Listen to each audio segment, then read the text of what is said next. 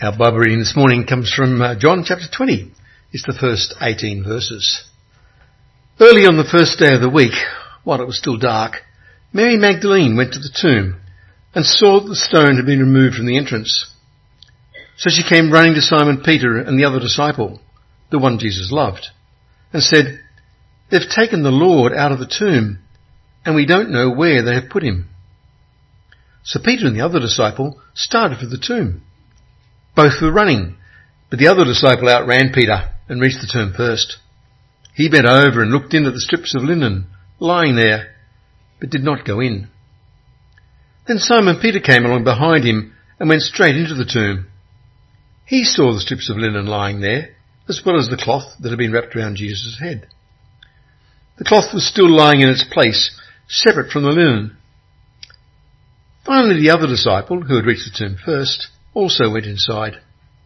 He saw and believed. They still did not understand from Scripture that Jesus had to rise from the dead.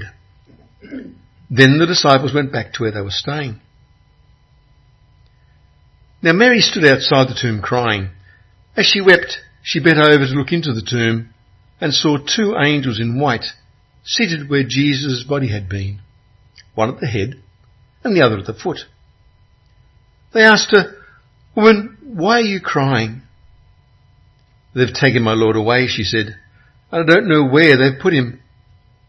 At this she turned around and saw Jesus standing there, but she did not realize that it was Jesus.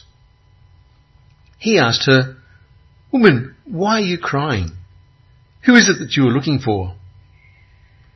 Thinking he was the gardener, she said, "Sir, if you've carried him away, tell me where you have put him, and I will get him." And Jesus said to her, "Mary." And she turned toward him and cried out in Aramaic, "Rabboni," which means teacher. Jesus said, "Do not hold on to me, for I have not yet ascended to the Father. Go instead to my brothers and tell them, I am ascending to my Father and your Father, to my God and your God." So Mary Magdalene went to the disciples with the news, "I have seen the Lord." And she told them that he had said these things to her. Thanks, Roger. Keep those passages open. We're going to be working through that. Let's pray together.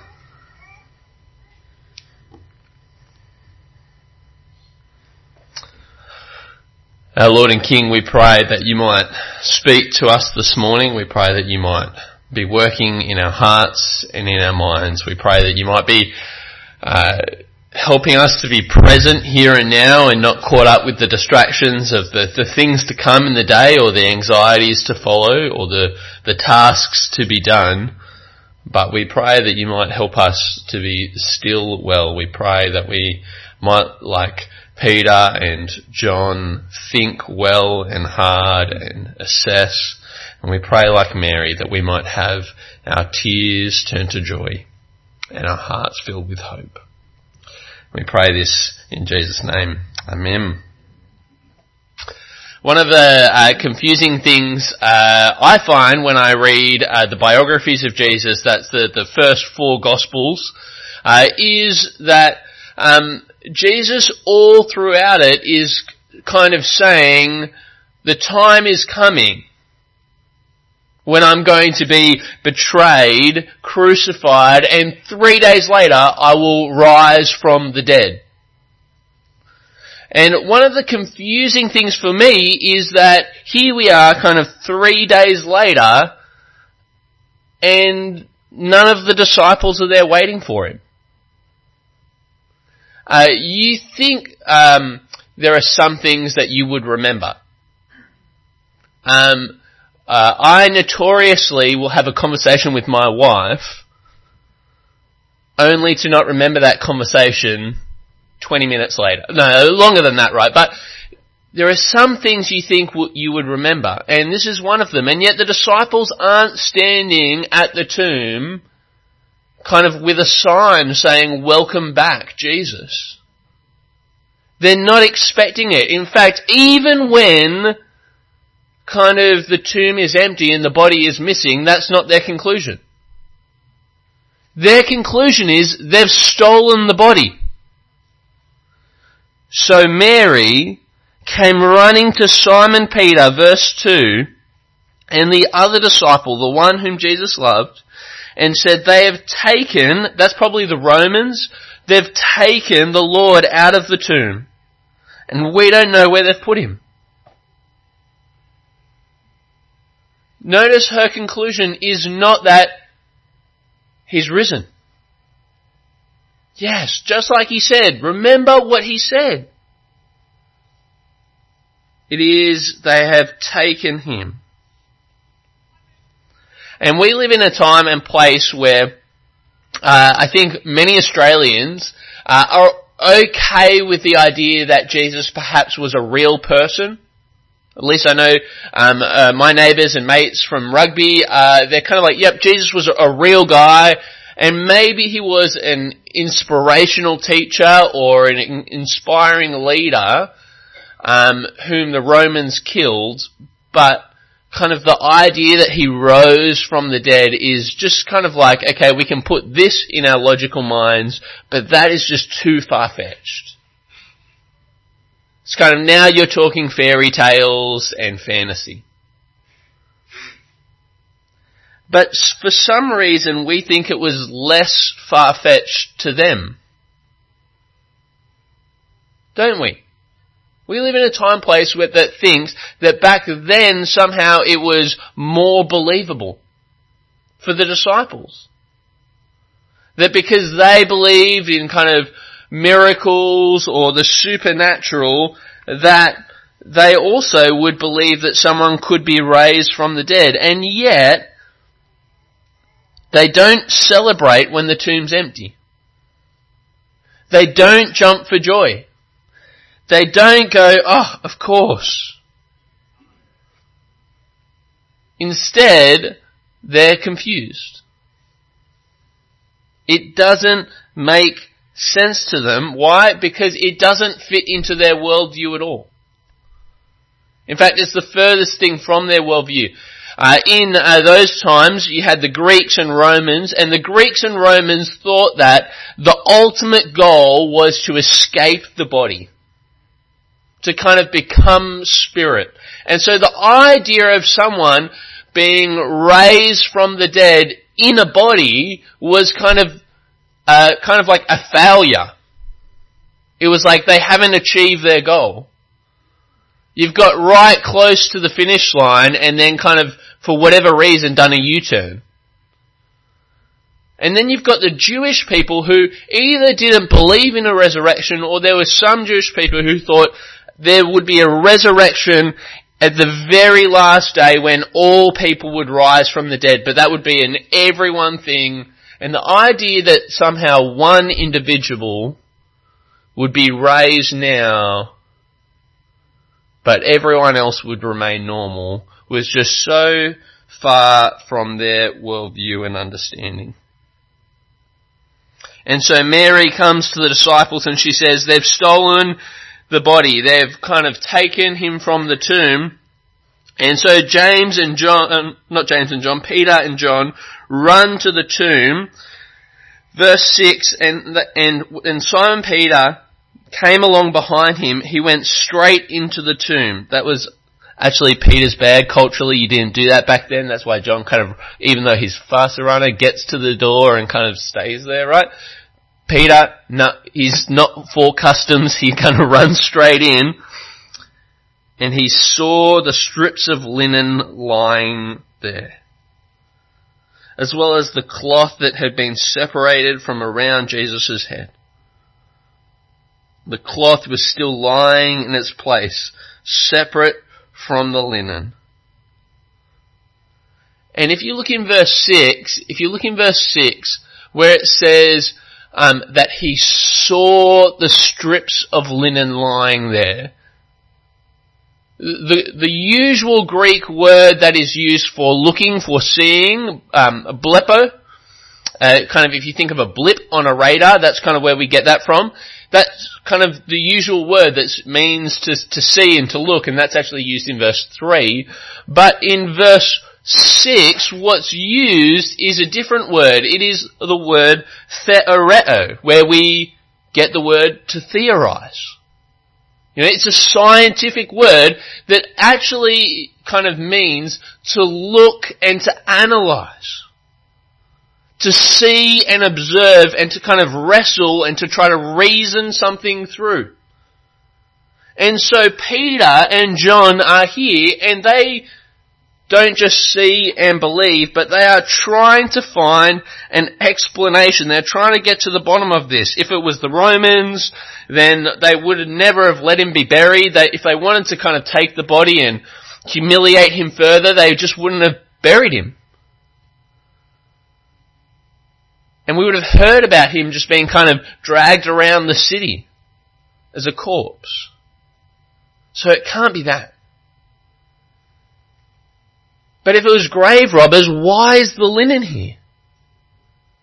What grave robbers kind of come in and go, alright, let's undress the body because really it's the kind of the cadaver that we're after. Grave robbers they're in a rush, right? You just take the whole thing. And in fact, most of the wealth was actually caught up in the linen. That it was the wrapping that was the kind of expensive thing. And so if they've left it here, that makes no sense. And it can't be just that Jesus was kind of just injured and not really dead because, well, one, we saw him stabbed and pierced in the side, and two, there was the stone rolled in the way, and a single person can't just kind of roll that stone away. Do you hear their brains kind of ticking, trying to figure it out? What could be the conclusion?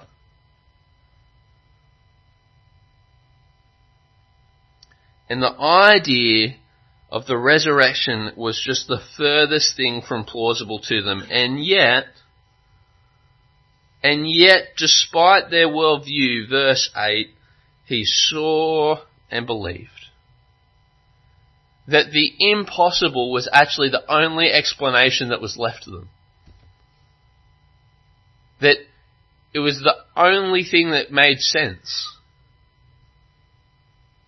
And kind of to stress it further, you get verse 9 where he says they didn't even realize from the scriptures why Jesus had to rise from the dead. That it's not as if their theology or their philosophy kind of led them to something of a hallucination, acting out kind of a wish fulfillment. They didn't even realize through the Old Testament why this had to happen. And that it's not because of their theology, it's not because of their philosophy, it's not because of their worldview. In fact, it is despite all those things that they see, believe, and conclude that he must have risen from the dead. And it is this truth that goes on to shape the entire world that we now live in. Imagine if this day had not occurred. What would be different in our world? Think how things would be different. Hospitals, schools, the value of science and reasoning, all of these things birthed out of the church, which birthed out of the resurrection. None of these things we would have unless this day occurred. And it is this truth that the grave is empty, that he rose from the dead, which these fishermen, these tax collectors, these tradesmen would go on to preach and preach and preach for the rest of their lives.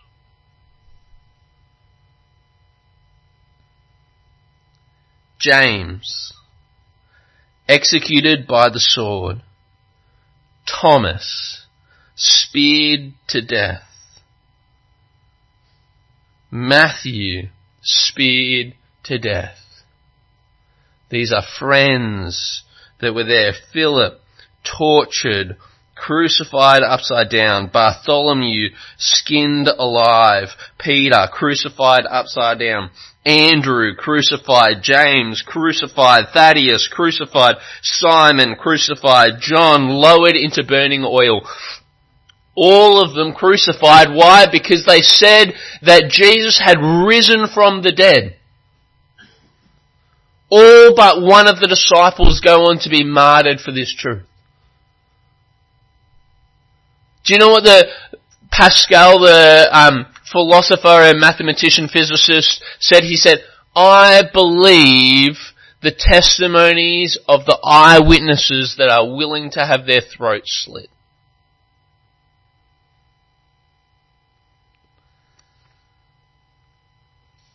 And not just that, but in John's Gospel, all of the earliest writings acknowledge that the first and the primary witnesses were actually women to the resurrection. And you go, why is that an important fact? Well, women back then actually had, their testimony was not admissible in the court of law in that society. Such was the kind of patriarchy and the way that it was set up that women didn't have a valid testimony in a court of law. And so if you were to create a fictional story, the last people you would put as the first witnesses would be women. In fact, especially Mary Magdalene. Mary, actually, if you read Luke 8, actually speaks about the fact that Jesus cast 7 demons out of her, that there was a time where she would have been, if we kind of, likely in the prostitution ring and, caught up in what many people would kind of assess as kind of, I guess, through the streets naked. And yet she's the first witness.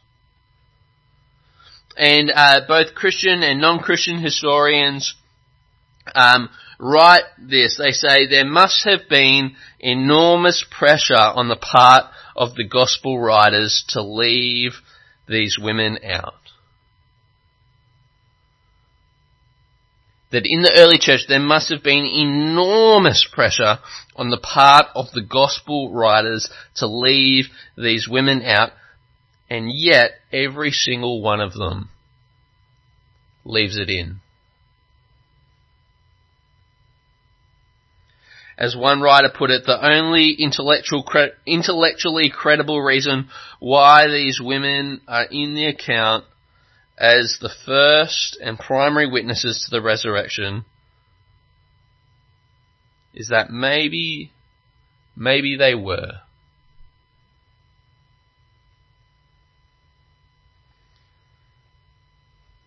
And if you don't believe in the resurrection, that's fine. But I think you need to come up with another reasonable explanation as to why these women are here. Why are these women here? And not just that, but what is it that caused this little group to explode and to transform the world like no other group has done? You need to come up with some form of explanation as to why hundreds of people would go on to say they actually saw him and spent the rest of their lives preaching it, when everything in their worldview told them that it couldn't be true. And yet, I think they had intellectual credibility. And here's why. They had the intellectual credibility that where their worldview didn't match up with the evidence in front of them, that the evidence would shape their worldview. And so, despite their worldview being to the contrary, the evidence was that Jesus had risen from the dead.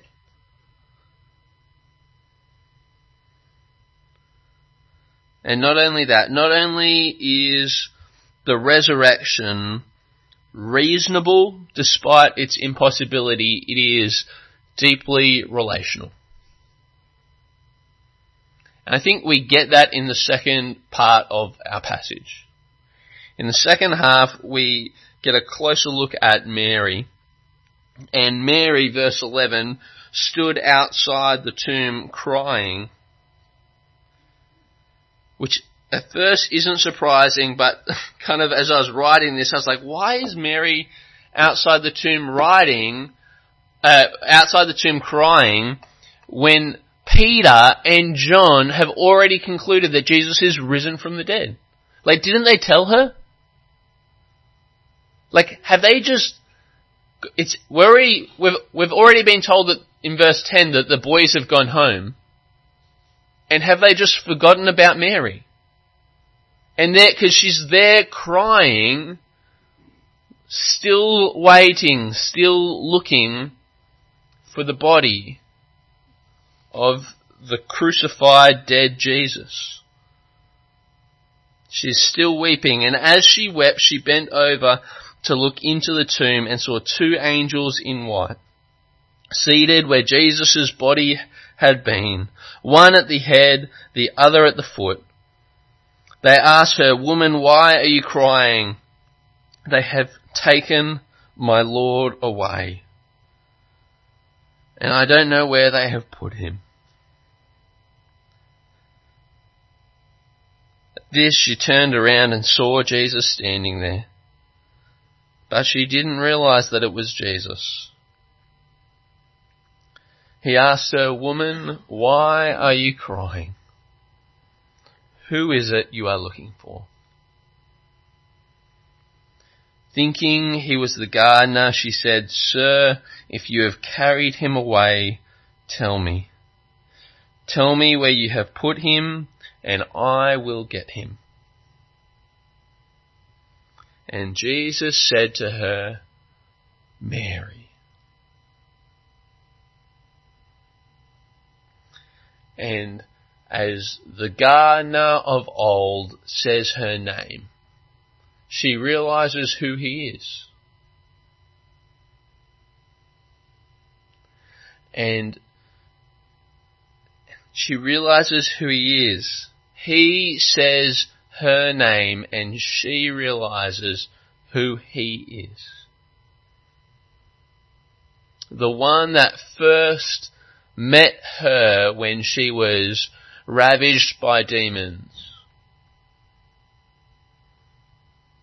A piece of property to the public. Mary. And so Mary grabs hold of Jesus so much so that he says, "Don't cling to me." I imagine what's kind of going on is she's kind of like, "I've lost you once, you're not going anywhere again." You know, like parents, if you've ever lost your child, right, you find them and you're like, "Alright, you are holding my hand and I am not letting go," right? We are going to the car, you're grounded, you're never leaving the house again, right? That's what's going on.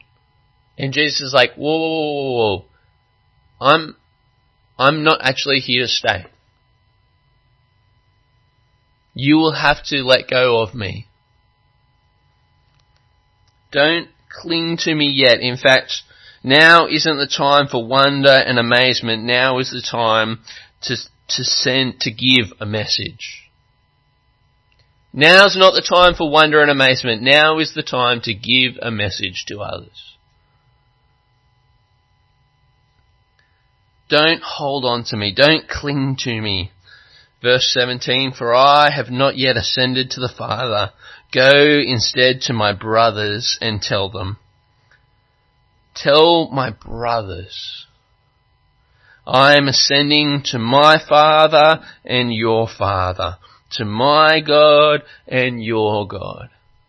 Notice the beautiful kind of family-like language.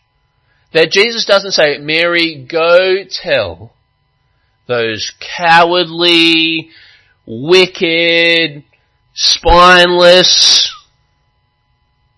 fishermen who once said that they were my friends," right? "Go tell my brothers." And not just my brothers, but go tell them that my Father is their Father, my God, their God.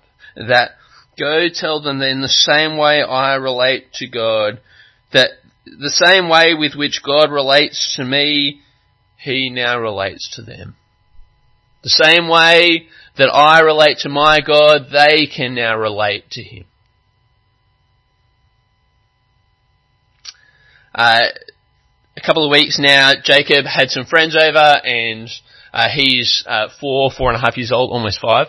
And Jacob's in a stage where he loves kind of playing games like spies and wrestling and tackling, all those kinds of things. And so it's a lot of fun for me. I actually really love kind of tackling and wrestling and being all part of that. I think it gives me a real sense of power. Because there's few other situations where you're just kind of like, hey, I can push 6 people around, or, just gives you a little boost for the day. And so we're playing, and it's great fun, and they all go home, and Jacob, though, wants to keep playing. And because Jacob's been playing with these kind of 6, 7 other boys, and we've been playing these games, Jacob then comes up to me and he says, Jamie, can we keep playing? Because that's what all the other kids have been doing, right? Jamie, come here. Jamie, do this. And he comes up, he's like, Jamie, can we keep playing spies? And I'll tell you what, I never thought it would cut the legs out from me like it did, but I felt gutted. And I just had this moment where I was like, no. You don't call me Jamie. You're grounded. It's just like, you and only one other person in the whole world get to call me Dad. That's what you call me. No one else gets to do that. Just you, just Archer.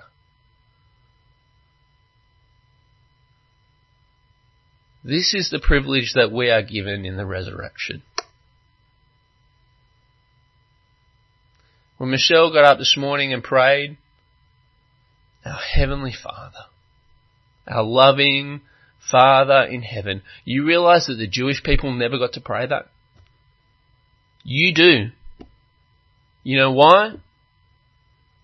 Because of the risen Jesus in the garden speaking to Mary. Tim Keller, who passed away yesterday, you know what he said? He said the only person who gets to wake the president up at 2 a.m. and ask for a glass of water is their child. No one else gets that privilege, but we do.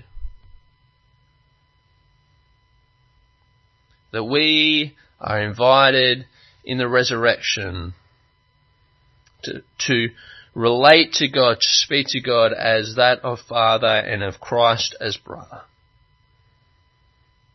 That in these final chapters of John, that the Son of God was treated as a criminal on the cross so that though we criminals, we might be called the sons of God. Not just pardoned, not just forgiven, but made part of the family. Let's pray.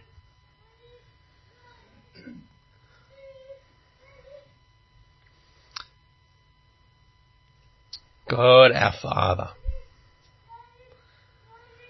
Christ our brother, you finished it on the cross and you sealed it in the resurrection. You took our crimes on the cross and in the resurrection you handed us adoption to sonship. It is the least likely of things, the most unreasonable thing in so many ways, and yet the only logical conclusion that you rose from the dead, and not just for our brains, but the true hope of our hearts, brought into a family. We ask that you might help us to walk in that relationship that you have already promised and given us. And we pray this as your sons and daughters. Amen.